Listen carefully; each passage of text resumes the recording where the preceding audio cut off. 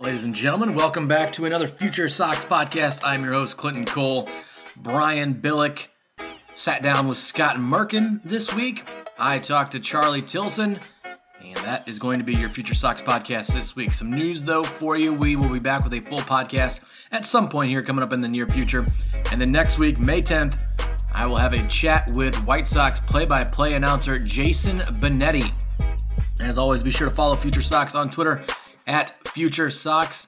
I am on Twitter at CDCole55, and Brian Billick is on Twitter at BrianBillick_. You can follow us along on Twitter and on Instagram and all those good things. So we're going to kick off the podcast here with Brian's talk with Scott Merkin, and then I will have a quick little chat with Charlotte Knights outfielder Charlie Tilson. Hope you enjoy the podcast. Thanks for tuning in. We'll be back next week with more of the Future Sox podcast. All right, Brian Billick here for another Future Sox podcast, and with me I have MLB.com Scott Merkin. Scott is the authority when it comes to White Sox beat writers, and you could follow him and his work on Twitter at Scott Merkin. Scott, first and foremost, thanks for giving us the time, but it's Tuesday night for reference, and the Sox just lost 1-0 in a 4-10 game. Now I'm just thinking out loud. You've been following the team for 15 years or whatever it's been. Have you ever seen a start time like this, or is this the first? I've seen, with TV stuff on Saturdays, they've seen like East Coast games, where they usually start like 3:10 here in Chicago, start at 4:10. And it's just kind of an odd time in the fact that, you don't really have the day one way or the other. You don't have like a huge time in the morning or afternoon to get anything going, and you don't have a ton of time after the game ends. Now, this game happened to move pretty quickly today. But I think, the White Sox marketing was trying some things, and just you might as well in April, right? That makes sense because it's usually a little colder, they don't draw as much, that kind of thing. So why not try a 4:10? And I think that is geared at, from what I heard, people who, kind of work in the city, and instead of having to go home and then come back to the game at night, just seeing if they would show up, to the game, or same with school. Maybe, kids who get out of school at 3 have a chance to go to the game. Now, again, just like people unfairly went after the Sox attendance-wise that Monday when there was, 2 inches of snow on the ground that Roger Bosser had to clear out. I think, nothing against Seattle, but aside from Ichiro, who's a little past his prime, there's not, and maybe Felix Hernandez, who's pitching the series finale, there's not exactly a draw that gets you to go out just to see Seattle.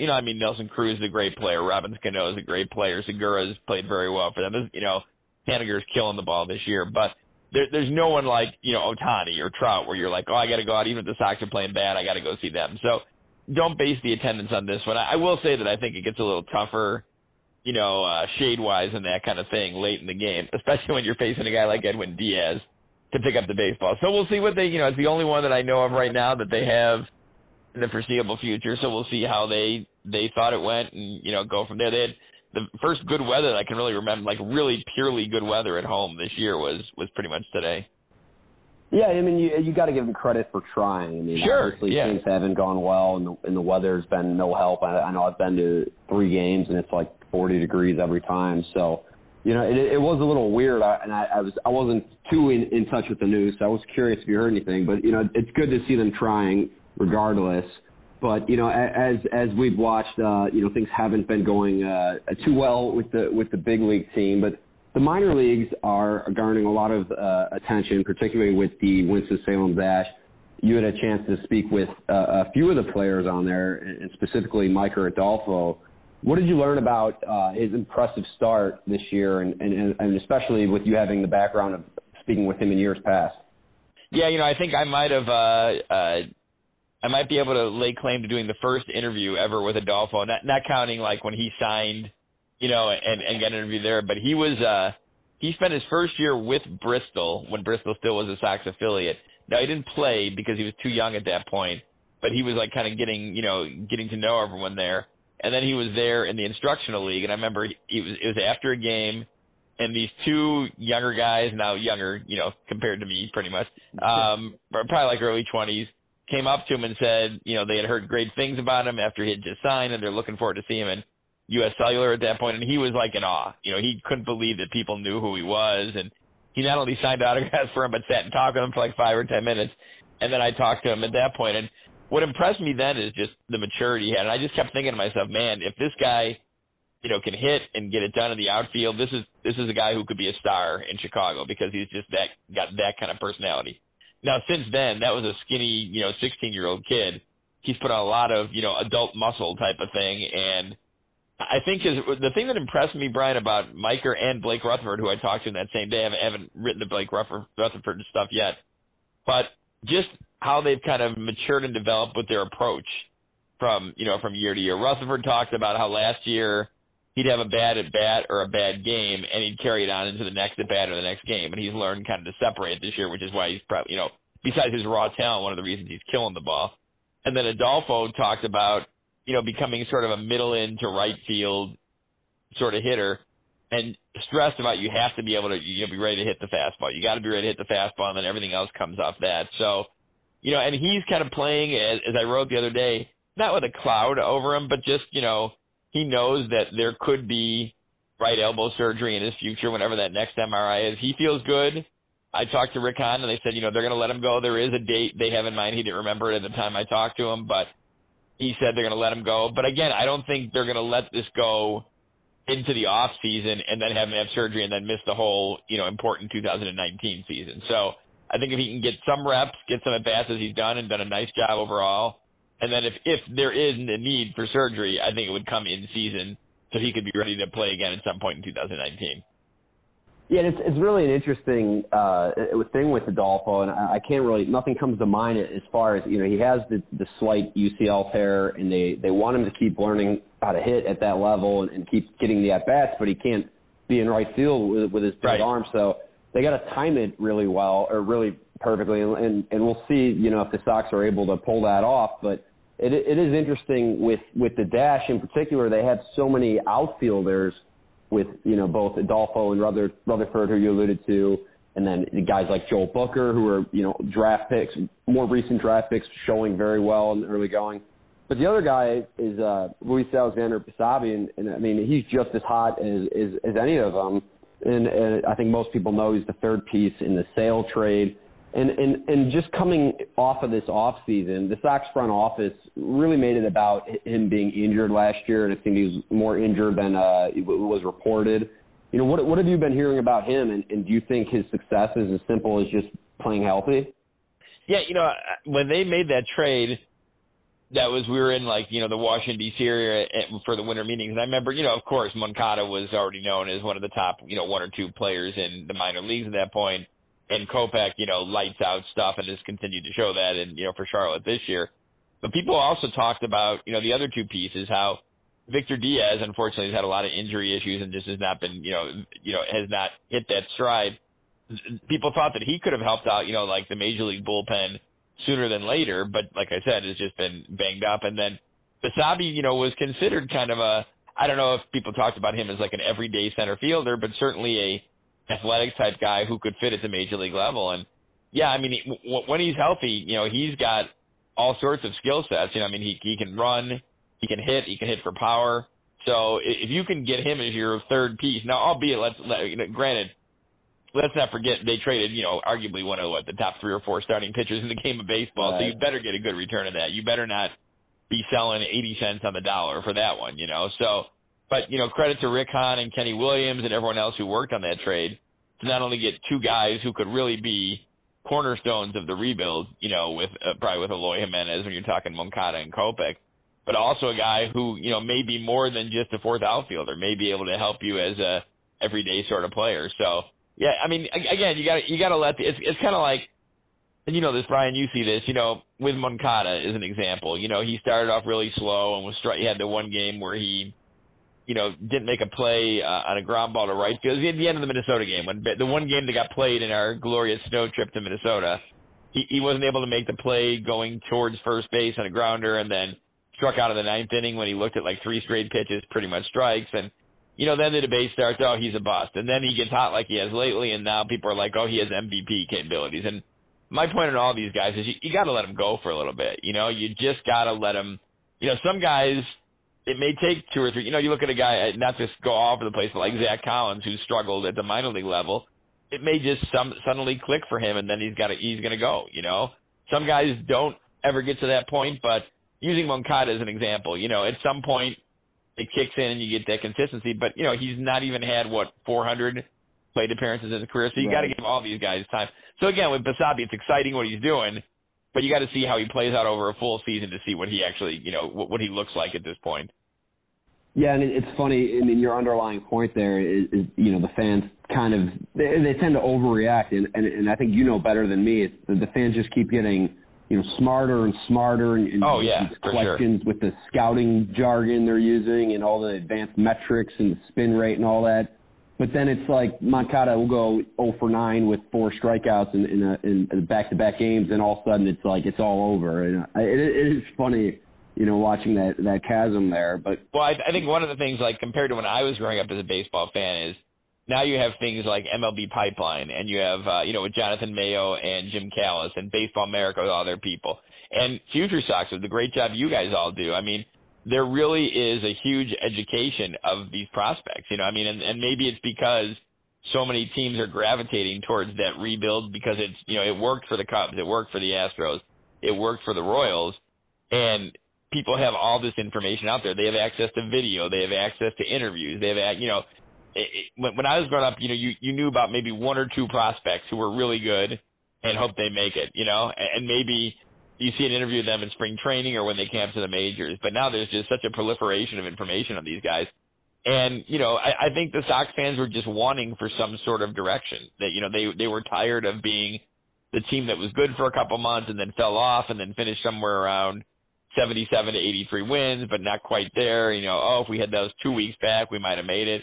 They just wanted a direction one way or the other. It's either, go all in and go for it, which they did a couple times and it didn't always work, or go and build that base up, which, Rick Hahn and Kenny are doing right now and seem to be moving in the right direction. And like you said, the fans just wanted a direction, whether it been the Sox getting free agents. And there's still some fans complaining the Sox didn't sign Moustakas and Chris Dickerson and tried to go for it this year, which is crazy to me. But, getting back to some of the prospects, I mean, obviously Kopech is probably one of the guys you're asked about the most. And he's mowing down AAA hitters again, as he did last year in a short stint. And, I think I'll probably be wrong on this, but I don't see any reason he's not up by the end of May. I mean, he doesn't have that much else to prove. And if he's going to debut with the big league club at some point this year, and I don't see the team waiting all the way to the Super 2 deadline, I don't see any reason he needs to waste any more bullets down in the minors. But with Gonzalez heading to the DL, I mean, do you see a scenario where he could be up here maybe sooner than people expect? Well, it's interesting because as we're talking about this, they're heading towards a 5-game series in Kansas City. They have 11 games in 10 days before Monday's off day, and they're already a couple games into that, more than a couple games into that stretch. They played the 3 with Houston and then the 3 with Oakland. So they're moving forward on that, but they have this funky 5-game series in Kansas City, and you're trying to figure out like who's going to be that second starter in the game. In the doubleheader Saturday, figuring that Fulmer, it looks like Giolito, Lopez, and then Fulmer going in one of the doubleheader games. And then who's going to start Sunday? And I talked to Miguel Gonzalez today, and while he's not worried this is a serious thing or anything close to like a long-term thing, it doesn't sound like he's going to be ready right when he's eligible to come off. So, do you go down and get someone who you figure you can start, more consistently as opposed to kind of piecing together Chris Volstad and Hector Santiago? Although Santiago, and both of them have some starting experience. But, it's interesting to figure it out because, there's no room on the 40-man. So that's another thing you have to deal with. And who do you want to move off there? As for Kopech, I was originally told, I heard, like last year, think similar path to Ronaldo Lopez. But and what he did last year, I think he made like 22 starts for Charlotte and then came out to the majors. I agree with you though, Brian. I think if, Kopech made about 3 starts right now, I think. And I think, 3 or 4 more, maybe even 5, and, he's that same kind of dominance. You may see him get a look then. Here's the thing to remember about all this, and they handled this very well last year with Moncada and with Giolito and with Lopez, barring something unexpected like kind of what's happening with Giolito a little bit right now. When they bring these guys up, they want these guys to stay. And, the example Rick's used 1,000 times, and I've used that a bunch of times in interviews is, Joe Creedy and Aaron Rowan, who were integral in the 2005 World Series championship, they came up and had to go back down and then came back again to kind of get things straight. So, that it still may happen to some of these guys, but the plan is have them as ready as possible. And another thing that Rick said about Moncada last year is they brought him up when they figured, he had, not only was he ready, but there really was no other challenge for him to face in the International League. So that's an astute point on your part that it may be quicker for Kopech. Maybe it is 8 starts or 7 starts or 9 starts when they say, you know what, he's not gaining anything down here now. He's just blowing these guys away. Let's see what he can do in the major league level. So, again, this is not a year that was purely I think they wanted, to see some improvement this year, but this is not a year designed as a contending year, as you pointed out, by, them not dipping into the free agent pool aside from Wellington Castillo. So there's no rush. Same sense with Carlos Rodon coming back from his rehab. But, yeah, I think if Kopech proves he belongs, they're certainly not going to hold him down. They're going to let him have that chance. And I hope you're right on that. But, it's funny with this intersection of the whole rebuild and the Sox moving past the whole, retooling and try to patch up holes. And I think both Sale and Rodon, who you alluded to, are different types of prospects than Kopech is, primarily because they were guys that pitched a lot in college and got a lot of experience and came into the league when they were, to the minors at least, when they were in their 20s. But I think Kopech is just as elite in terms of prospects. And, if the guy's not being challenged, I think in the past, on the pitching side, the Sox would never get criticized for it, but they didn't want to waste any bullets down there. Of course, they moved some bats through the order that, they ended up getting some flack for, and with hindsight, rightfully so.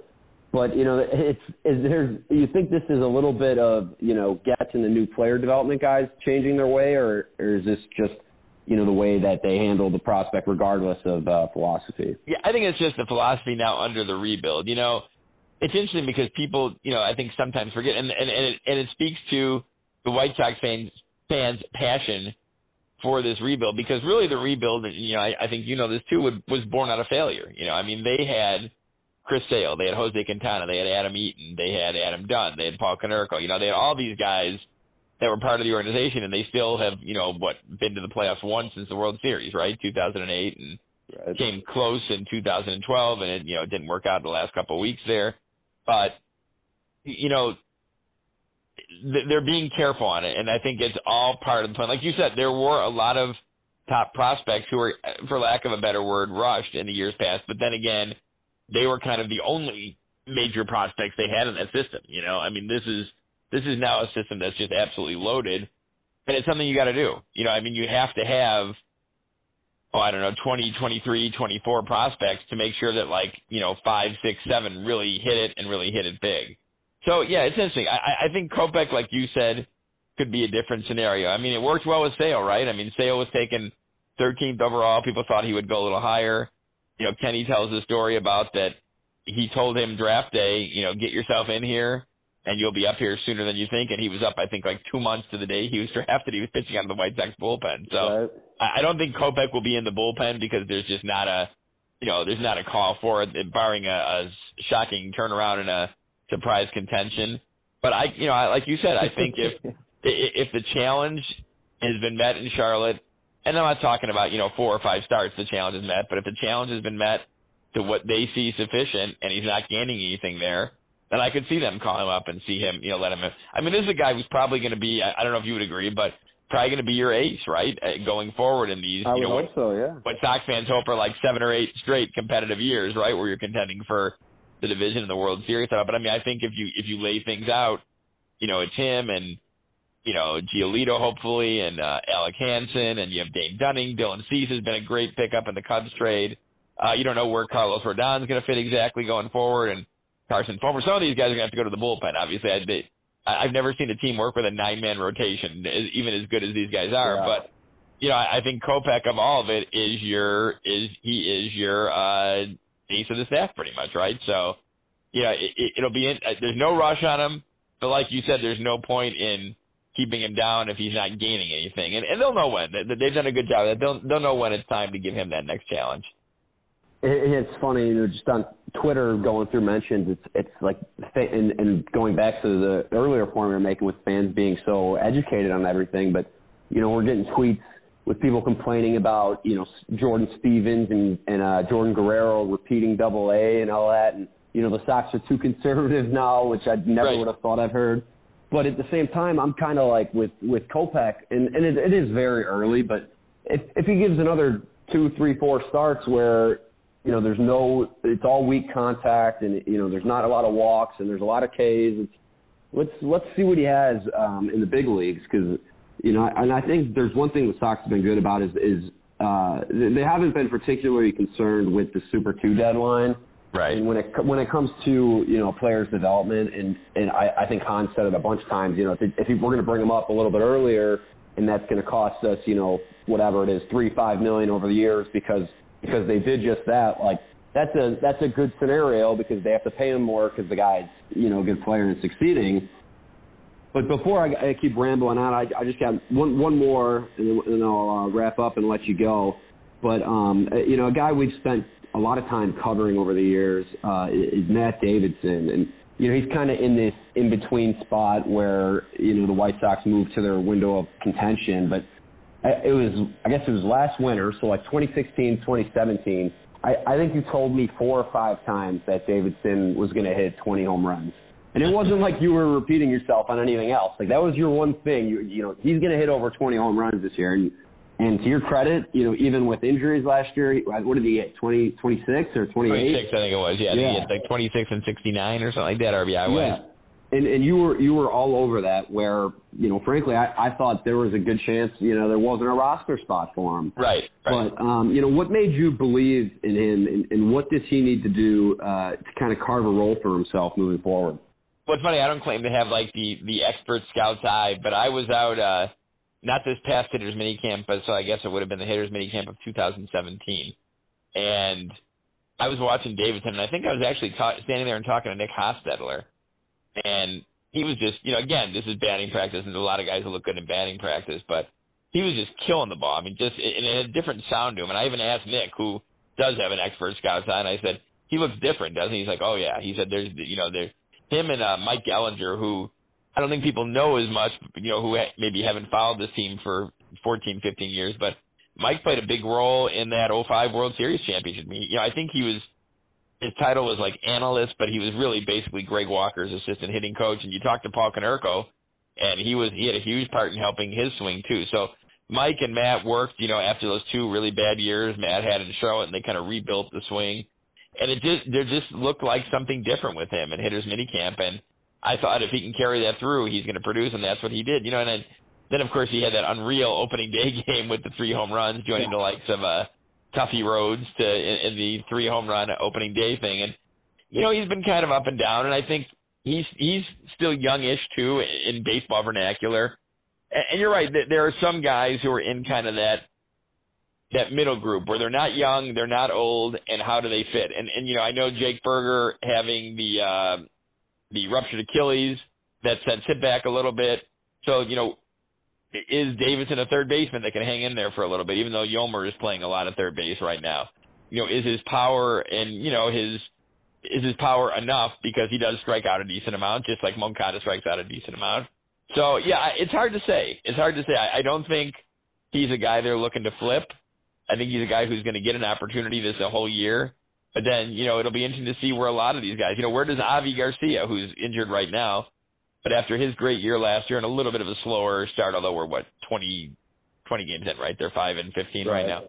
So, how does he fit moving forward, especially with 2 years of, just this year and next year of control for the White Sox? Abreu is a completely different story because Abreu is, an all-star and has been just an offensive force since he came here, and is almost kind of like having an extra coach in that clubhouse. So he's, and also a little bit older, so different category. But, Yomer Sanchez, I was just talking about Yomer Sanchez. Where do all these guys fit as these, young guys? Eventually, you're not going to be talking about, hey, did you see what, Robert, well, he isn't there yet, but, what Jimenez did at Birmingham last night, or how about that start by Kopech at Charlotte? They're going to be up with the White Sox. So how do the rest of the guys fit as they move forward is another thing. And I think even a guy like Palka, who got called up today, who's got great raw power, who they claimed, from Minnesota, he's probably going to get a little bit of a chance. I don't think Avi is going to be back the minute he's eligible to return. So, again, another guy. Look at Delmonico. Delmonico came up last year, had had a good start, had kind of tailed off a little at Charlotte. Wasn't really considered an elite prospect and made a name for himself last year to the point where he got a starting job this year. So, what do these guys do with the opportunity when they have the chance? And that's another key part of this development year, not just the top prospects, but the other guys who are good players might be a little bit out of the prospect range. How do they fit into the, to the team long term? Yeah, and I think that's really one of the more interesting parts of the rebuild. So you get a lot of people right now saying, this year, we're way further, we're way more towards the beginning of the rebuild than the end of the rebuild, and this is the hardest year and all that. But I think it's kind of interesting with all the guys you touched on.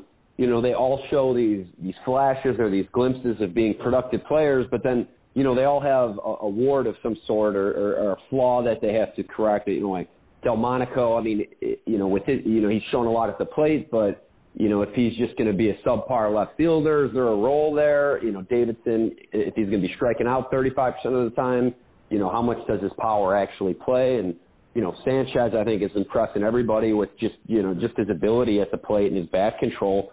But then at the same time, has he got enough pop for third base, or, is he more of a premier bench player?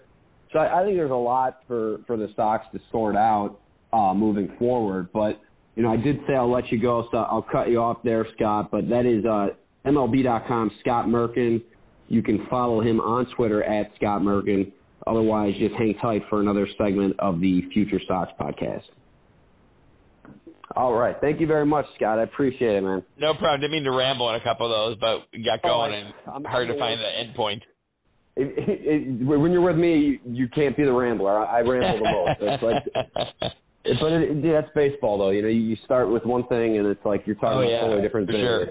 For sure, yeah. It's natural. I think we mesh well on that end. So yes, yeah.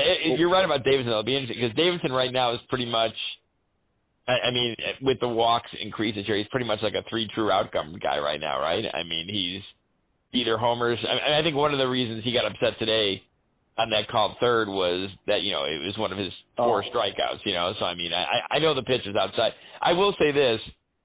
One thing about umpires is if they're bad, they're usually, as long as they're consistent, people can handle it, Yeah. And I think he was consistently bad. Yeah. It was. But, I mean, the guy had an extra 6 inches on Gonzalez was just sitting on, and it just didn't – I mean, Volstead was effective, and so was Santiago, but, right. I mean, he was just sitting there. Because, it's like Anderson had a 3-1 count, and he took the outside fastball. He took it so nicely, and it's like everything Anderson's working at, and I wanted to see him get rewarded for that. Right. And then he gets the second called strike, and then he ends up flying out or whatever. Right, I mean, right. There was, and he, to your point, he was. I don't know if you guys, you typically watch on TV in the booth, or we have it up there, but you're always doing stuff and all that, so it's kind of hard to. It's hard to follow as much as you'd like to in the whole thing. So yeah, I think we probably didn't notice it as much. I mean, the little I think probably it shows more for Gonzalez because Gonzalez has got really good stuff. Whereas let's face it, all due respect to Chris Volstead, but his stuff's not electric at this point, if it was ever, So the Hector stuff is pretty good, but I don't know if it played as much for him, but I think Gonzalez, got a little bit of that. But yeah, I mean, that's stuff the Sox are going to earn, I guess, right, as they go and show their command of the strike zone and show their command at the plate and that kind of thing. Yeah, I mean, I just think if Hawk was announcing this game, he would have been. That's like one of his spiels, What was his name? Urbecker or something. I forget the umpire's name, but Erzbeck. Yeah, it might have been, but Hawk's thing is he's consistent. Might be a big zone, but he's consistent. Yeah, just like they shouldn't have the call Davidson got rung up on. I mean, Anderson, Makata, they all had a few bad ones, but yeah, I think Davidson was also pissed because it was first and third. You know what I mean? That's the tying run right there. So there you go. Yeah, Hawk is weird because Hawk would kill umpires, and then randomly one game, it'd be a different game, it'd be like the 7th inning, and he'd turn to Stone, and he'd be like, whatchamacallit, I can't think of the guy's name, Ted Barrett, great game tonight. He's done a great job behind the plate. Just randomly, he'd pick a game to say, oh yeah, that's a hell of a game umpire. He did great, Hawk would have been defending this guy because he was so. Oh, okay, because he was consistent. Is what you're saying? Yeah, okay. I mean, this was like a high school strike zone. I mean, it was huge. Right. And I don't, especially with the shadows and everything, it was not a hitting environment to begin with. And I don't know, it made for a pretty terrible game. And I think the guy took over the game. That's a pretty good late inning punch for Seattle, though, huh? With that Altavilla and Nicasio and Diaz at the back end. Good Lord. I don't even know that Altavilla guy, but he was sharp today. I mean, Diaz. Yeah, I think I like Trace. Trace is a super good kid, but I don't think Trace is going to be around very long. I think Trace is just, he was like that. What's the dude's name? Cordell, injured himself, and that Garcia got hurt. So I think Trace is there out of necessity right now. I don't think Trace is in short-term or long-term plans for them right now, even with Engel as being as bad as he is right now. I mean, his swing, he was just falling on his backside. He had the right idea. He was trying to go to because it was Moncada on second with nobody out. He was trying to go to the opposite field, but he was just defeated up there. He was awful. He had no chance. And then Diaz, not only was he overpowering, but he was quick in that ninth inning too. He was just getting it and firing, and the Sox were just like, help, And Moncada's looked good the last couple of games, and he had no chance against Diaz in that ninth inning. Oh yeah. Well, when he's got some weird kink in his motion, it's like it just adds so much deception. And nobody could touch his slider. I don't know. His slider just falls off the table. All right, man. Well, I appreciate it again. We'll talk soon, man. Okay, sounds good. Thanks, Brian. Talk to you soon. Thanks, Ken. Bye.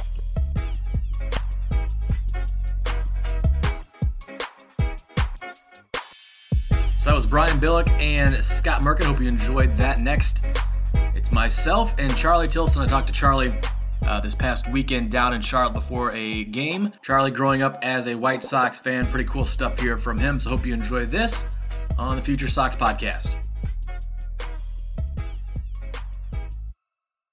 Clinton Cole here with Charlie Tilson down here in Charlotte. Charlie, several questions for you. First, let's go back to 2016. You're part of that deadline deal with Zach Duke. Take me through that day. What was that like for you?